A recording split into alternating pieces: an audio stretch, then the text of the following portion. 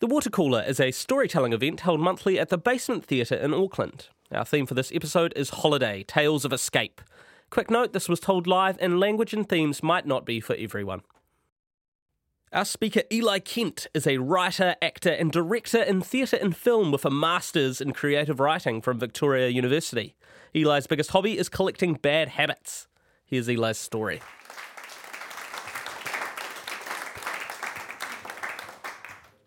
I think I was about 10, and the holidays were approaching, the end of the year, and my mum got really paranoid because I was terrible at swimming, that I would just drown. I would like doggy paddle. Is that a normal thing, or is that just something that doggy paddling? I don't know. Yeah, and that's what I would call it. I guess everyone calls it that. And I had one leg shorter than the other, so I'm just like a sort of just mental. I don't go anywhere in the water. I just kind of, and I didn't know how to float then either. I was pretty bad, but I could get places eventually. But she was just terrified that if I went out on the surf, I would just immediately just go under and that would be it. So she took me to the Boys and Girls Institute in Wellington, the BGI. It's a bunch of swimming pools or something, where they teach kids to swim. And I just remember being like, yay high. How old are 10-year-olds? I'm not sure. But the height of the reception desk as she was explaining to the receptionist how bad I was. Going like, you don't understand. You could put him look, I know he looks like he should be able to be at this level, but he's really bad. So just don't underestimate how bad he is. And I was kind of on board with it because she'd convinced me I was terrible as well, going like, yeah, totally. And then so the day arrived and she dropped me off and she sort of just left me with the instructor and left, and this guy looked at me and was like, hey buddy, and then kind of started talking to me. He was sort of surprised when he started talking to me kind of like I was a baby, like very sort of patronizingly, and I remember being a little confused by that. And then he was like, yeah, come with me, and then he took me through into past the big pool. We were kind of walking down from the deep end to the shallower end of the big pool, past these groups who I can only imagine were called the dolphins and the sharks. And then he took me into this back room with this pool, which was this. It was 2 feet deep, just filled to the brim with toddlers. And I was like, this isn't for me, but okay.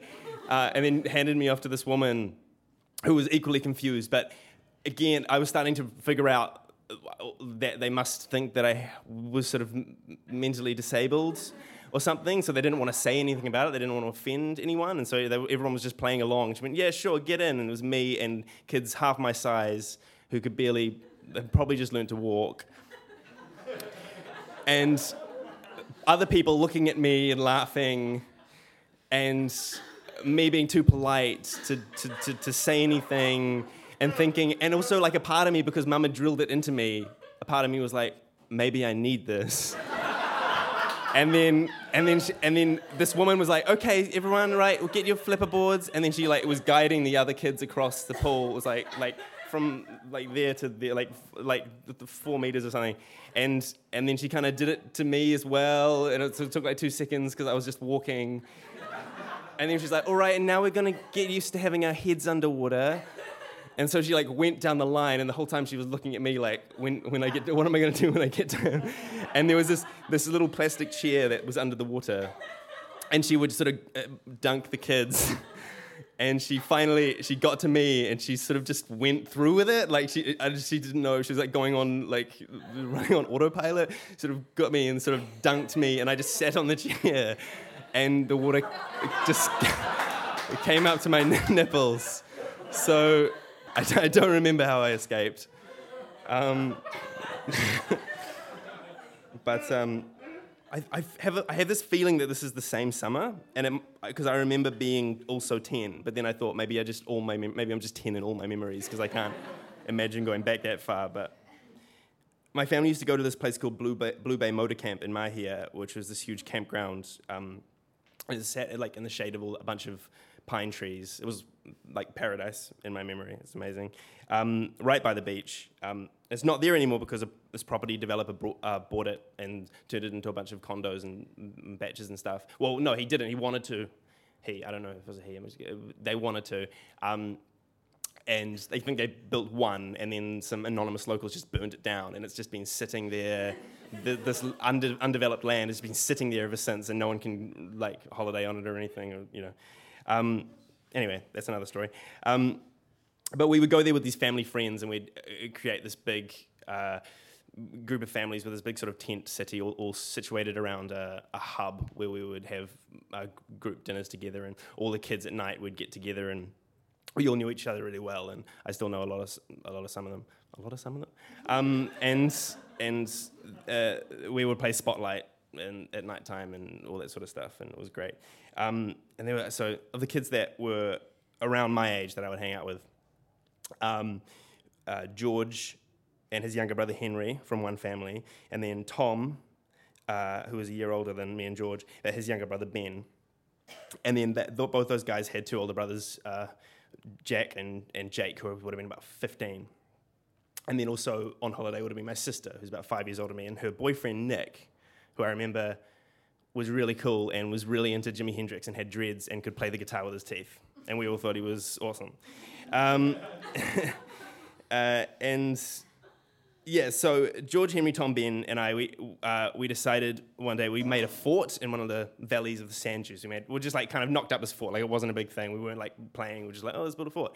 And then the next day we came back, and the valley over on the other side of the dune was this. These other kids had built another fort, and they'd used some of our driftwood, thus compromising the structural integrity of our fort. And so we like squared off with them. And I remember the biggest, like, it might just be because I'm filtering this memory through like a haze of like more, like afternoon cartoons and stuff. But my memory is that like the group were like the nigger version of us. There were exactly 5 of them, and they were all our like evil counterparts, or maybe we were the evil counterparts. But it was like the rowdy rough boys to the Powerpuff Girls, or the I think they're called like the Psycho Rangers. But and my counterpart was I in my memory is wearing a bandana like Josh Brolin from the Goonies. If anyone, or Rambo, I guess, but in me it's Josh Brolin from the Goonies. And he was called Kyle in my memory. It's probably completely incorrect. But anyway, so we confronted them about it, and we sort of had this standoff, and then we decided that we were going to come back kind of at midday, and like this was decided, both groups decided we were going to have a battle, like we were going to fight over the turf, and but we had to go away and kind of prepare, and so we went and we all like found driftwood and stuff, and we were like, yeah, and I was like, cool, and like some people would like had the big log, like they were going like Gimli style, but I was like, no, I'm going to be a ninja, and I had little driftwood pieces, that would not have been effective, but And then two of the Henry and Ben, the two younger guys, they were kind of thinking really logically about the thing. They're like, well, if we want to win, we should get the older boys, the 14, 15-year-olds, to come and help us win the fight and just beat up these other kids.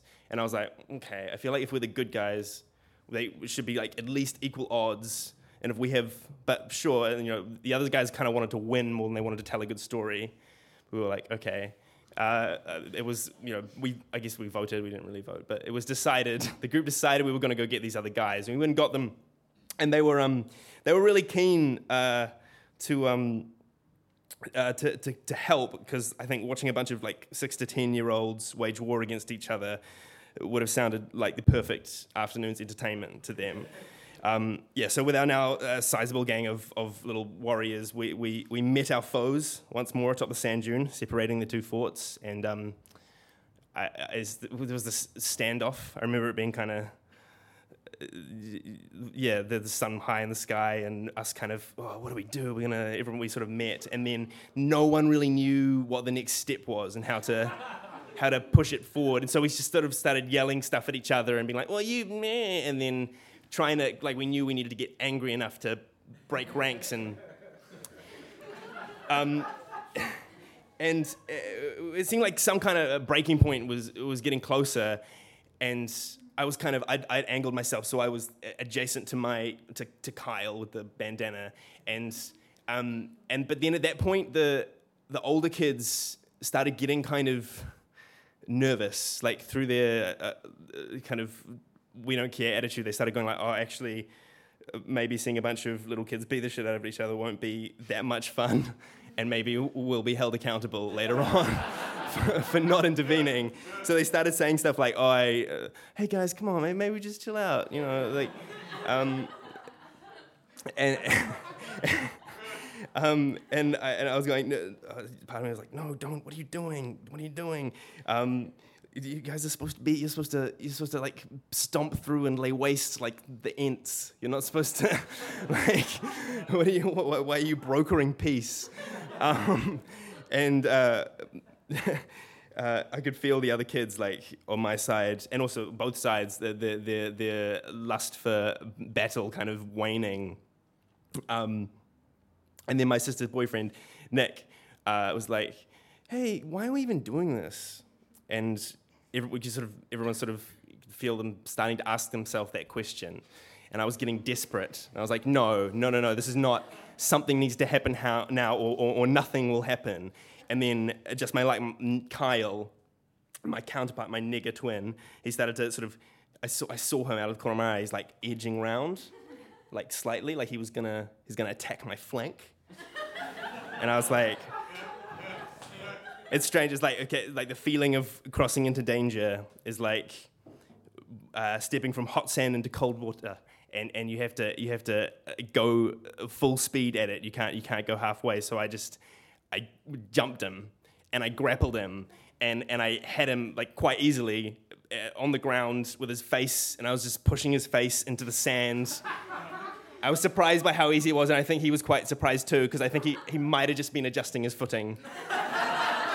And I was just grinding his face into the sand, and I'd assumed, I'd hoped that this would be the moment that the front line would break and the carnage would commence, that the others like me had just been waiting for an excuse, and I thought that with this one kind of wild act, I had destroyed civilization.